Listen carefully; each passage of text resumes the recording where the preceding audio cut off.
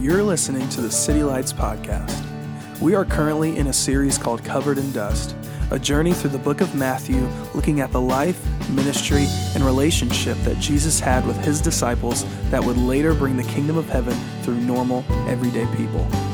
Thanks for joining us. Thank you guys so much.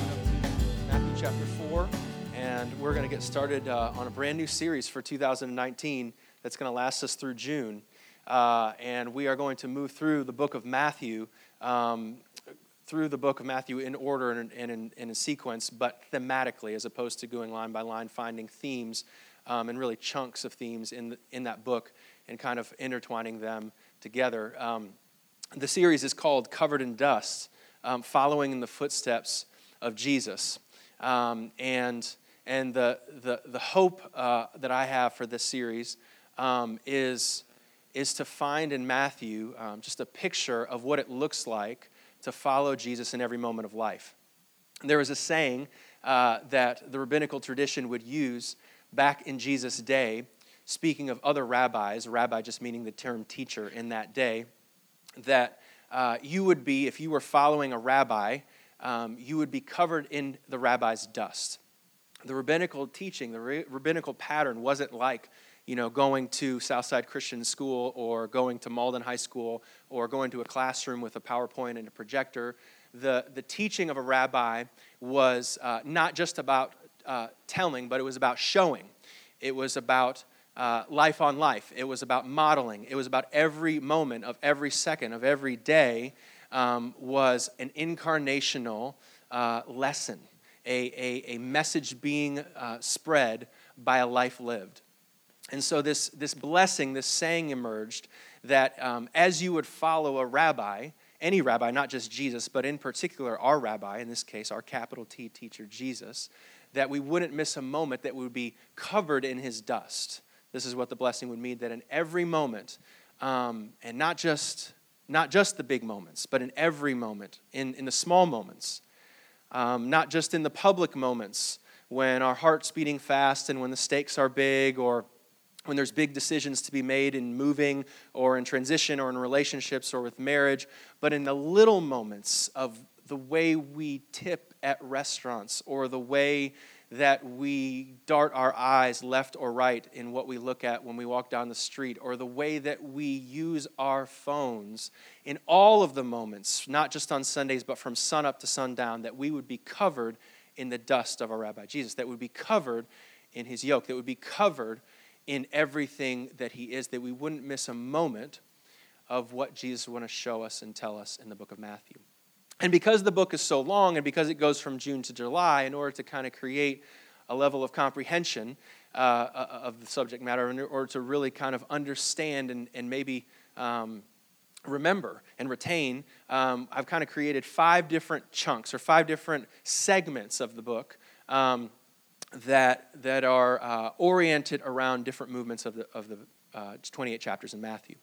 And so we're going to get started today with kind of the first segment, which is focused on the Beatitudes. And I'm just going to do an introduction today and kind of give an oversight or overview of the book of Matthew, or of the theme that I want to look at least. But in the next couple weeks, the first segment we want to look at is just the Beatitudes, and we want to look at what does it look like to be covered in the dust of Jesus? What does it look like to be following him in every moment from the inside out? From the inside out. Jesus opened up the teachings of the law on the Sermon on the Mount, and it was one of the shortest, but one of the most deep and profound sermons that Jesus ever gave. And 9/10 of that sermon has to do with not on the outer world, the circumstances, the things that come and go, the changes around you, but what's inside of us. And so what does it look like to follow Jesus from the inside out? And the second theme or segment is a series of miracles. In fact, 9 different miracles of Jesus doing the impossible and going to outsiders, going to people that were far from God and far from him.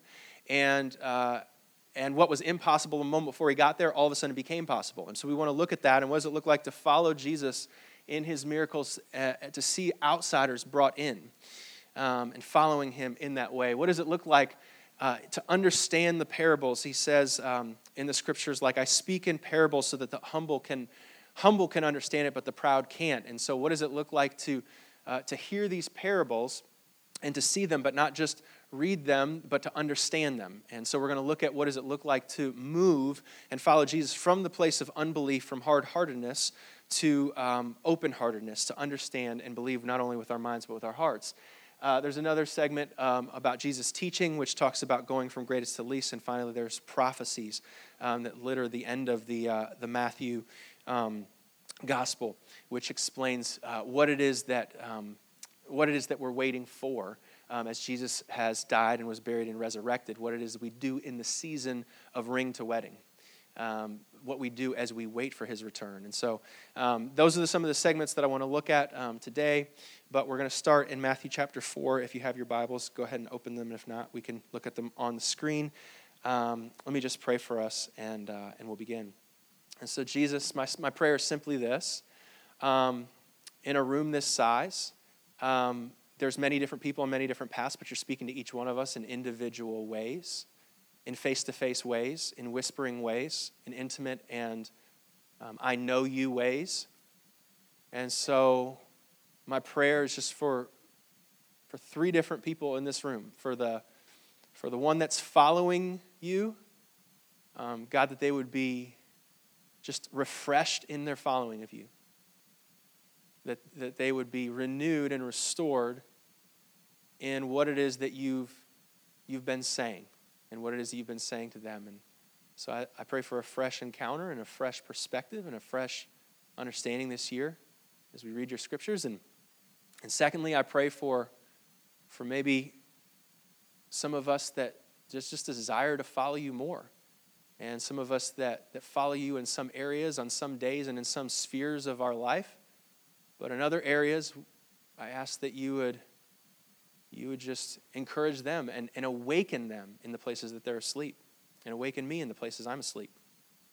And Jesus, lastly, I pray for somebody in this room who doesn't yet know you, maybe knows of you, but doesn't yet know what your voice sounds like. I pray that they would hear your voice, know that it's home, and come home to you today. And ask that you would, I know that you will.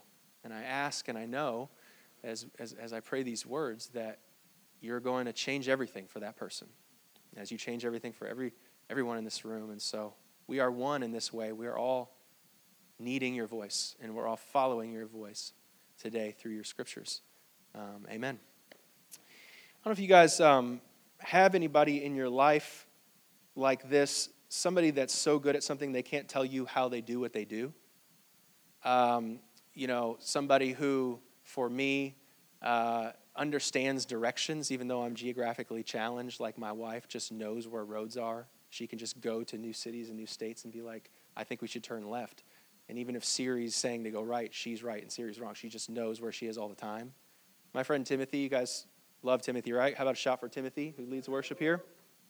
Timothy makes me angry because Timothy can play music without paper. He's just playing music, and I'm like, Timothy, where's the paper at? And he's like, I don't need paper, I just play music. And Timothy doesn't just play Oasis songs from the 90s. I mean, Timothy plays R&B, he's playing classical music, he's playing jazz, and he just plays. He just knows how to play. And you ask him, like, how do you play? He says, I just play. I just dun, dun, dun, dun, dun, dun. He does a little thing with his shoulders, and he just grooves. It's like, I wish I could sing, I wish I could dance, I wish I could play. And Timothy does all those things. And I love him and kind of hate him for that. I don't know if you've ever tried. This is maybe something you've never done before. I was dumb enough to try it. I tried taking guitar lessons from a John Mayer story on Instagram. He was like, well, it's like 2 a.m. I don't know if you guys follow him, but he's like up at 2 a.m. sometimes just pontificating about things. And he's like, I just had a lot of feedback about playing solos, and so I just wanted to run over a couple of things.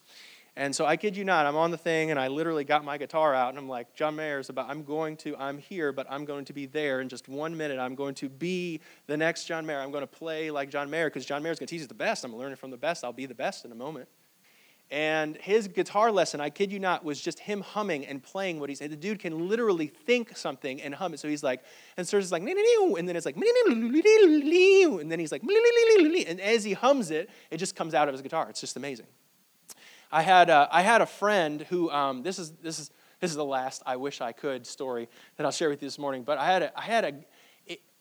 there was a kid, it was the pastor's kid growing up in church. It was about 10 years ago, and I'm not kidding. He's the best looking guy I've ever met in my life. It was hard to focus around him. He was a very attractive man. And it's the 90s too. I mean, he had like the frosted tips and the blue eyes, and so it's like even like if it was a different generation, it wouldn't have been the same, but it was like the Bieber in the Bieber era, and he just had it going on. And he was a Spider-Man with flips. And I don't know if this is a confession, but I wish I could do flips. I can't. I'm inept at that. I'm inept at a lot of things. I'm not a good direction person. I'm really bad at square dancing. Like everybody gets it, but I don't get it. I'm handicapped at that. And the flipping at Gravitopia, he's just flipping. He can flip like Spider-Man. And so at camp, he was like trying to teach us how to flip. And he called it the duck and roll. He was like, you just duck and you just roll. You just duck and you just roll. It's real easy. You just duck and you just roll. And so he got up there, and all the kids, like all the girls and stuff, are like, Aaron, Aaron, Aaron. And I'm telling you, this dude off of this 10-foot dive probably flipped 5 times over and looked like Mortal Kombat. Like he looked like he was flipping around like the screen and just flipping. And I got up there, and I just told myself, I mean, I'm following the best. I'm going to be the best. If I follow this guy, he's the best. I can do the best. I'll just do what he does, and I'll be the best. And I jumped off the thing, and mine was called more of a flip and fall. I split my lip open. There's blood all over the pool. They had to put a little chemical in it to clean it out. I split my T-shirt. I had a T-shirt on. If I didn't, who knows? I would have had surgery. It split the T-shirt right back in half. I just ducked and dropped. That's all that I did. There was no flipping. I was just dropping to my shame in front of everybody. We all have people that are unconsciously competent. They just do stuff. They just have the it factor. They just sit down in front of the piano. They can just sing. They can just play basketball. And they think that everything's easy. It's not easy. And you just want to be like, dude, it's not easy. And they're like, it's just easy, dude. Just play the guitar. Just hum it. And just play what you hear. And you're like, no, nobody can do that. That's just what you can do. I can't do that. There's people that can just do things that you can't do, and they're unconsciously competent. They can just do it, and it's just like in their sleep they can do these things.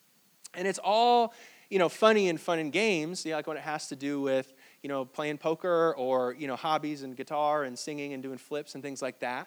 What does get frustrating is when it has to do with not just hobbies, but actual, real things in life.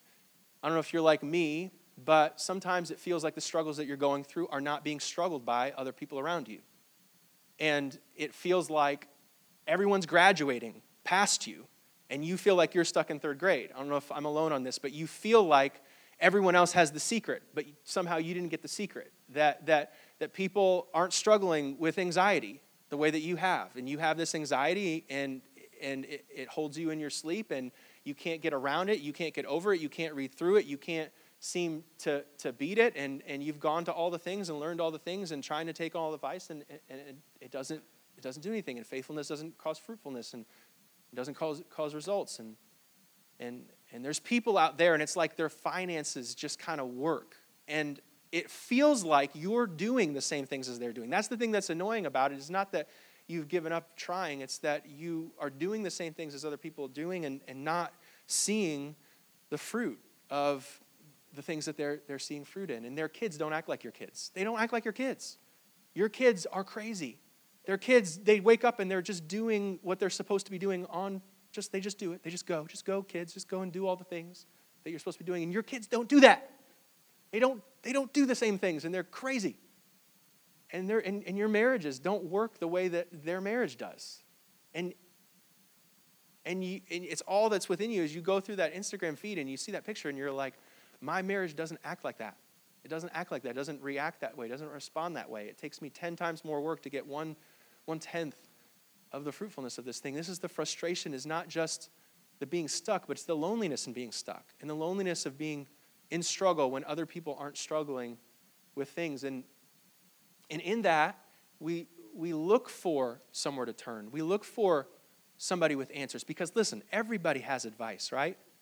Like everybody has advice for what we should be doing. Everybody has an idea about why why we're not in motion and why we're stuck and why we're not getting to the place that we want to get to and why they're thriving and we're struggling. Everyone has advice, but it seems so hard to get the answers we're looking for.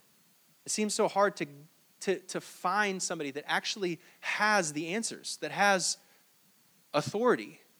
And we see sometimes it's like in the Instagram age and in the social media age, we can like get access to some of these voices, these church leaders, let's say, or, these moms that have written books, or these dads that have beaten this, or these people that have experienced this breakthrough or healing, or these people that have this, teaching or yoke of financial stability, and we can see them.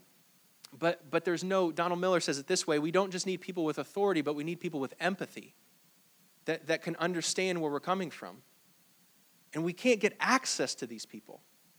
And so there's this distant, horizon of like window shopping of all these people around us and all these people ahead of us and all these people that have written all these books of people that seem to be able to get unstuck, but we stay stuck. And we need a voice. We need somebody that has an answer for us, that has authority on the thing, and it doesn't just talk about the thing, but can do the thing. And not only just that can do the thing, but we can get access to, that we can ask them the question, that we can get the answer. And so few and far between that we actually get access to sometimes to some of these people. And I don't know if you've been there before, but there's no empathy because it's like the person that is at the place that they're at has never been in the place that you're at. And they don't know what it's like to have that gap, to have that barrier, to have that burden. They have gifts in the place that you have weaknesses. They have endowments in the places that you have poverty. They have a fresh start where you're stuck in yesterday's news. Like they can't empathize. They have authority, but they don't have empathy. And so in Jesus' day, when Jesus came into the scene in Matthew, and we're going to be in Matthew 4, I want to encourage you to read along with us and journal even throughout the week. Kind of a chapter a week is the pace that I would recommend.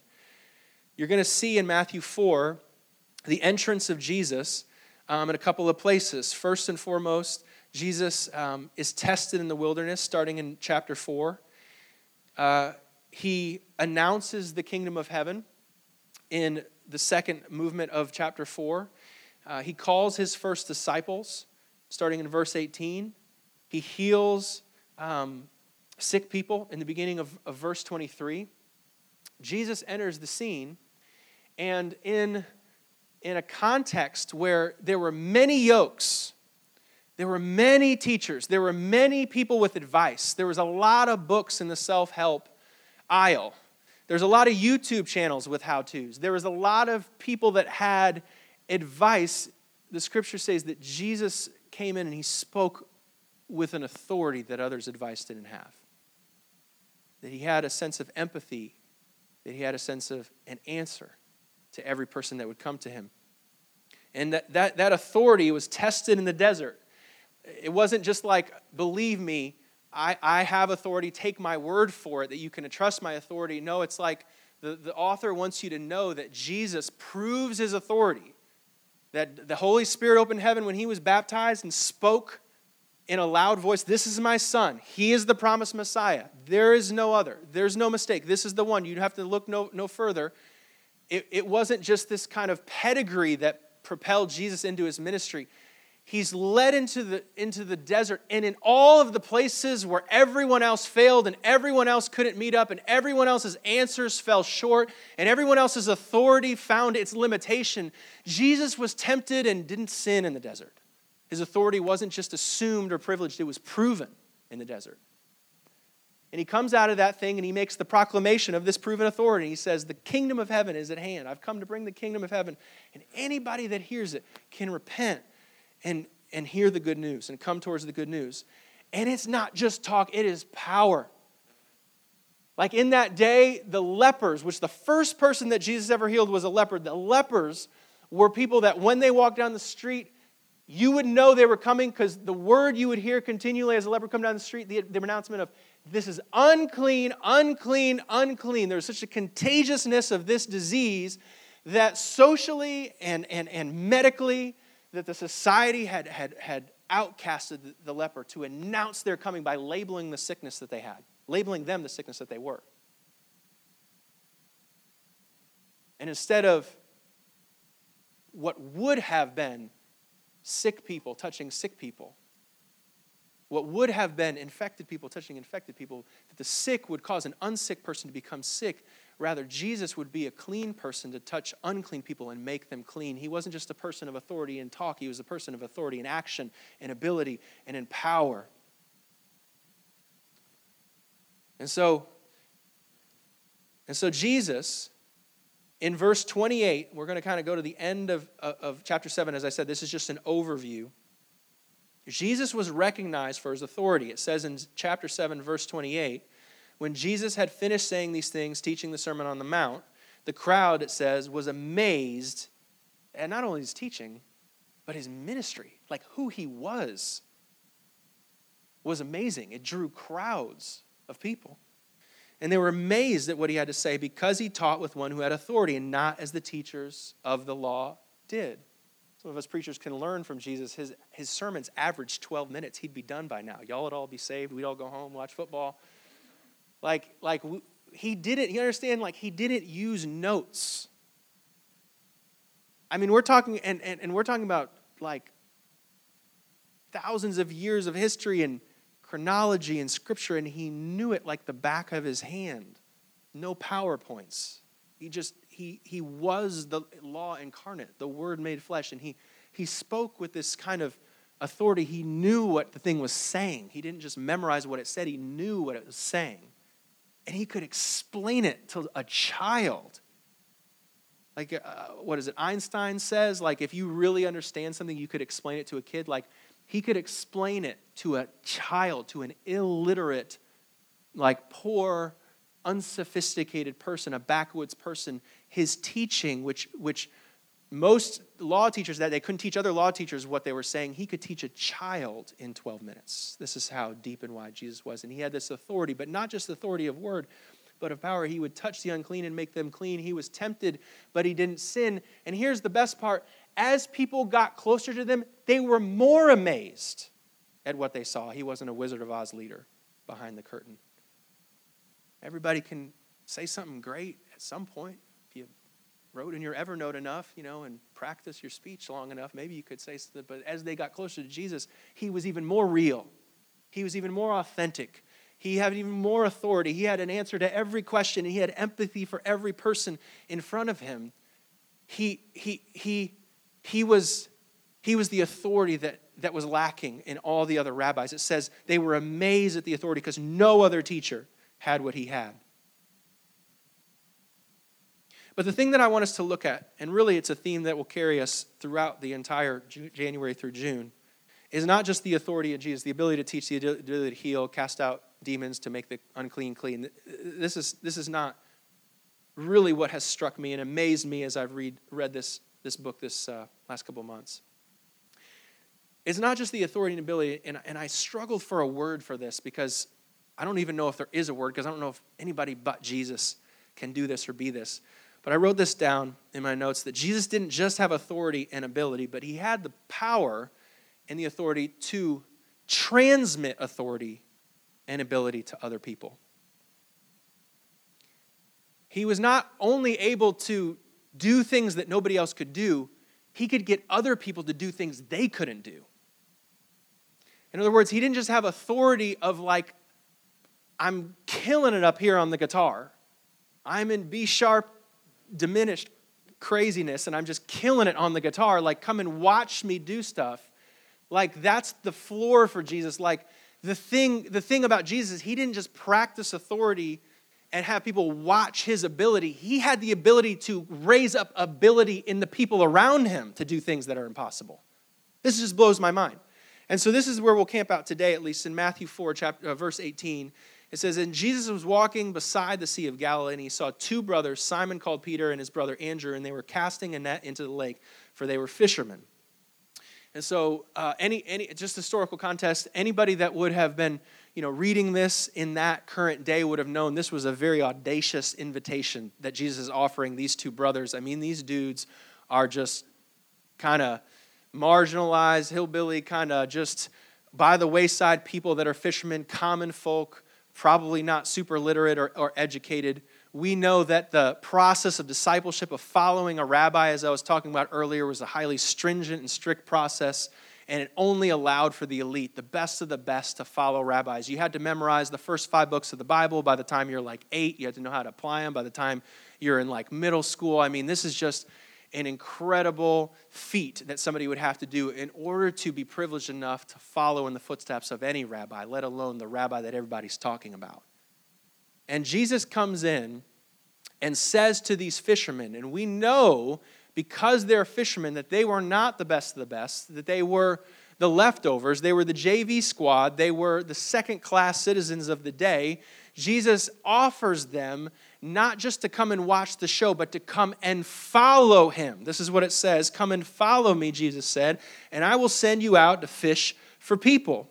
And at once they left their nets and followed him. So this is the picture, is that these guys are not the best, the elite, the Harvard, Ivy League, 1600 or whatever it is they count on the SAT these days, the SAT scores. These are not the leaders of tomorrow. These are the people that everybody crosses the street doesn't want to talk to or associate with. These are kind of people that are not the highest class citizens. And Jesus says, not only I want you to get a front row ticket to my concert, I want you to be on stage. I want you to play this with me. I want you to follow with me. I want you to do what I can do. And so this is the difference between every other rabbi and every other yoke and every other teacher of their day and our day and Jesus, is that Jesus is not just showing people what he can do, he's introducing them to what they can do. He's not asking people to be fans, he's asking them to be followers. He's not only demonstrating authority, he's transmitting authority and power. And he's saying, you can have what I have, and you can do what I can do. When I go and walk on water, when I go and teach this sermon, when I go and care for this person, when I go and cast out this demon, when I go and walk in authority, I'm not demonstrating what only I can do and you can't do. I'm trying to communicate what you can do because of me. I'm going to transmit my authority. I'm going to transmit my ability to who you are. And so, flashing forward into a passage we'll read later, Peter is 16 on the boat. Jesus performs the greatest miracle, in my opinion, in all of the Bible, one of the greatest miracles that we see physically at least. And the invitation doesn't stop at come watch me. The invitation isn't applaud as I go do what you can't do. Peter is in the mantra, the pattern, like if everything keeps going the way that it's always gone, because I'm supposed to do all the things that the rabbi's doing, I can do what he's doing. And Peter makes the audacious request to Jesus, audacious invitation, can I walk on the water with you? And this is the picture that we see of what true biblical discipleship is, not just believing, but following, doing what Jesus did, having what Jesus had. Jesus says, come out in the water, and Peter walks on water. Jesus says to him in a conversation, Peter, your name is Simon, but I'm going to call you Petra. And your shoulders are 40-inch for the waistcoat that you're about to wear. And they look the same today as they will tomorrow. But on your shoulders, what you can't see but I do see, I'm going to build the church on your shoulders. You're an everyday, poor, average a fisherman who had nothing to do and nowhere to go when I found you, and I'm going to use your shoulders to build my church. And he was not joking. He meant it. When Pentecost came, Jesus has died. He's resurrected. The Holy Spirit falls on Pentecost. In Peter's first sermon, although he was terrified to preach to a middle school girl when he betrayed Jesus in the earlier chapters, by the end of Acts chapter 2, he is proclaiming the gospel to see thousands of people. He's preaching the gospel to thousands of people in the face of fear of man, to see thousands of people be born again. This is the power of Jesus, is Jesus didn't just come to show. Jesus came to invite. Jesus didn't just come to tell us or be what we can't be, but to show us and tell us what we can be. This is the sermon in a sentence. Jesus didn't come to show the disciples what they couldn't do. He came to show us what we can do in him. So this is you. This is you. This is where we are. Peter was a fisherman, but you're not. I don't think there are any fishermen in the room, but there are stay-at-home moms in this room. There are, I love it, tree men that work in this church. There are lawyers that work in this church. There are repo men that work in this church. There are teachers, and there are singers and dancers and photographers for human rights in this church. There are yoga instructors in this church. There are computer programmers and graphic designers and architects in this church. And for each and every profession, whoever you are, wherever you are, Jesus is meeting us in that place and saying, wherever you are, whoever you are, you can have what I have and you can do what I do. On Monday through Friday, you can have what I have and you can do what I do. Your world, the advice column, the YouTubes, and the self-help books say that you don't have what it takes. You got to go do something or be somewhere or change your name or be something different to have what you want. But what you want is in me, and you can already have. You can have what I have, and you can do what I do. Through small faith, through small yes, through small request of my invitation, you can have for free what I have. You could do what I do. There's people in this church. There's people in this room, including myself, that have done worse than betray Jesus 3 times. And to those in this room that struggle with addiction, that have sinned in all the types of ways that we've sinned, that have gone through marital struggle and have hurt their spouse, those in the room that are divorced, on second marriages and third marriages and fourth marriages, those that have experienced abortion. Jesus said, I didn't choose you because of qualifications. I choose you because of availability, not ability. And you can have what I have and you can do what I do. I'm not done with your life yet. And I want to use you. I don't want you to move. I don't want you to go and be somebody else. I want to use you. And I called you. I'm going to use your shoulders too. I'm going to build the church on your shoulders. You don't believe it? I believe in you. If you don't believe in you, I believe in you. And more than that, I believe in the Holy Spirit in you. So wherever you are and whoever you are, you say, well, I'm shy and, I'm not the leader personality, and that's for somebody else to do. I'll be the fan. I'll let somebody else follow. I'll be the fan of the follower of Jesus. That's good for me. It's good, Jesus. I'm going to be the fan. I'll be on the fan club, the booster club. No. I want you. I want to use you. I want you to follow me. You can have what I have and you can do what I do. I've made you that way. And that's the power of the Holy Spirit, not to pick the capable, but the available. Not the qualified, but the unqualified, so I can qualify them. This is the difference. You understand? There's a power. Like there's people that have answers. They're hard to get access to, and oftentimes they don't have the empathy to give you the answer that you need. But Jesus has every answer and has every authority, and every name under this earth will answer to his name. But he doesn't just have authority and ability. He has the transfer ability to give you ability and authority, that you can have what he has and do what he does. And so this is the exercise, like as you get into Matthew this week, and I want to invite you just to read a chapter a week and just get started. Maybe you read 2 verses and that was your chapter, and the next week you start the next chapter, but just read the chapter, you get done with it, start over, but get into Matthew 4. And this is the thing I want us to pay attention to. Jesus' authority, it'll be on screen, is distinct from every other because it doesn't just counsel us, it changes us. When you read, if you put the Bible next to a book written by Oprah, they might have some of the same themes. Oprah might say, let's forgive people. That might be in there. There are 2 books, they might have the same themes, but only one of them has power.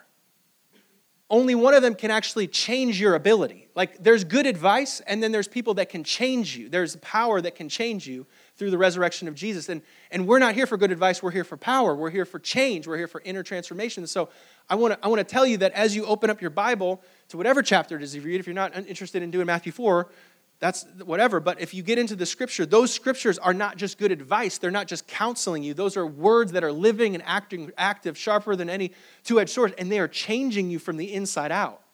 And so let's say you're on Monday, right? And so you read about Jesus going into the desert, and he's being tempted.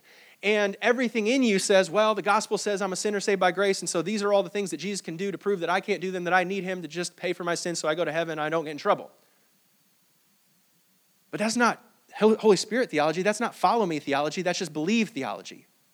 But Jesus didn't ask for believers. He asked for followers, and he asked us to do what he does and have what he has. And so when I read this, there's two things that happen. One is I'm saying, I can't do this. But then Jesus says, but with me you can. This is the encounter that we have every morning. I can't beat the temptation of lust. That's correct. Jesus was tempted the way that we're tempted, with appetite. He says, turn the stone into bread. He's tempted with ambition. He's tempted with the fear of man and the approval of others. He's not just tempted. He's just not tempted like he's righteous because he's never tempted. No, he can empathize with everything the Scripture says because he was tempted, but he never sinned. And so when we read this thing, what the Scripture is telling us is you can't do that. That's correct, but now you can. You couldn't do that without me, but now you can. Before you sat down to read this Scripture, before you sat down and you weren't responding in obedience to the living and active Word of God, you couldn't do things, but now because you can hear him, you can. On Tuesday, you're going to read about Jesus prophesying light in a dark place, and you're going to feel like I'm just darkness adding to darkness. I'm just an echo in the midst of echoes, and he's saying, you were, but now you're not. Now you're light. You're the light of the world. You're the salt of the world. On Wednesday, you're going to read about Jesus healing the leper, and you say, I've never even met a leper before, let alone healed one. He's going to say, if you ever meet somebody that's sick, I want you to pray for them. You couldn't cause healing. You couldn't ask for the kingdom of heaven to come into a body that an unclean person would make clean, but now you can because of the power of the Holy Spirit. On Thursday, you're going to read about Jesus making a disciple, and some of us are saying, I've never made a disciple in my life. I don't know if I want somebody to copy me. And he's saying, yes, without me, you couldn't make a disciple, but with me, yes, you can. And on Friday, and then he gets into the Sermon on the Mount and talking about loving your enemies. This is why I believe that the road to following Jesus, he says, is narrow, because there are so many people that say, I can't. And then there's so many people also that say, I can. There's two different types of people that fall to the left or the right of this narrow road, I believe. And he's saying, some people look at that scripture, and this whole Bible is just a bunch of stuff that I can't do, so Jesus has to pay for it. And I kind of sit here, and I'm thankful that I don't get punished for this. And that's part of the story. But the other part of the story is he's trying to say, these are things that you can't do, but with me you can do. So there's very few people that say this, I can do all things through Christ who strengthens me. I can do all things through Christ who strengthens me. He came not for me to just be a fan, to be a follower. I can do what he does and have what he has. He says in the scriptures, I didn't come here to lower the bar. I came here to raise it. You've heard it said to not commit murder. I'm teaching you today, don't even let the word idiot come out of your mouth when somebody takes your parking spot, because it's equal to murder. He says no one gets into the kingdom of heaven if they're not more righteous than the Pharisee. He didn't come to lower the bar. He came to raise the bar and then raise us up to it with the power of his Holy Spirit. And so every time we encounter his word, we have a two-step repentance process that says, I can't do this, but you can in me. I couldn't do this before your cross, but because of your cross, your death, burial, and resurrection, the Holy Spirit that lives inside of me, now I can. He came not to show us what we can't do. He came to show us what we can do. So I want to invite you this week to read through just Matthew 4 and journal some of your thoughts. There's an intentional question each week that I would love for you to take a picture of with your phone. It'll be on the screen, and maybe talk with somebody close to you and that loves you enough to lead you to Jesus as you talk and process out loud. But this is the question you could consider for this week, and we'll have one every week. What are you learning to do that you couldn't do without Jesus? What are you learning to do that you know, according to logic, according to reason, according to history and past, you can't do this thing? You've never been able to do this thing, and Jesus has called you to do this thing. I'm not talking about, fly. I'm talking about things that he's asked you to do. Like Peter didn't walk on the water until Jesus asked him, and what made Peter authorized to do that was the borrowed authority from Jesus to ask him to come out to the water. So what is it that Jesus is asking you to do that you're learning that you couldn't do without him? I want to invite everybody to stand as we close in worship, and for the next good while, I want to close each time we gather, at least let's say in the first segment of this series, with a gospel moment. And one of the things that I think is just so important of why we gather, as I said, why don't we stay in the car, and why don't we kind of practice individualized faith and just hang out with our friends and and not come to corporate church the way that we are today. And one of those things is that the church is the place that we can proclaim the gospel together, the hope of the gospel. And so every time I just want to proclaim this. And if this is new news to you, then it's something that is good news to you. And if it's old news to you, it's also something that's good news to you. And so this is just something that I want to celebrate as we close in the service, and we're going to cut the service short. Yeah? But this is what's true about you, and this is what's true about me today. The gospel is the good news that Jesus came to rescue us from spiritual death into spiritual life. Amen? Is that good? We're not handing out good advice, we're handing out good news. In our lives, what it is that we do every day when we have what Jesus has and walked as Jesus walked, we're not giving people a better way to live. We're giving them power to move from death to life. And so this is what the gospel is. I put it in a sentence that Jesus loves us and he died for our sins, that through faith we can have close relationship with him, that you would know him and he would know you and you would speak to him. And you would never be alone because of that. And with God, and live with him for eternity. Amen. Jesus, I thank you for your gospel that's alive in this room, that's not just a word of logic, but it's an exchange of power. I thank you that the cross means something. It's not just an icon, but it's a change in history, a change in spiritual government. And so I thank you that that government is called the kingdom of heaven. And the kingdom of heaven is at hand. And so we repent and we move towards and we change and we respond and we listen to that kingdom. And so Monday through Friday, sun up to sundown, covered in dust, between Sundays, God, I just ask that you would guide us with your Spirit. And would you awaken, just as I've sensed this scripture calling us to do to start this series off, that when we come to impossible situations and places that it seems like we're stuck and everybody else has a get out of jail free card, that God, we wouldn't turn to the other advice columns, but we'd turn to your authority. And not just trust that you have good advice, but trust that you have power for that advice. And you're not going to change the circumstance, you're going to change us.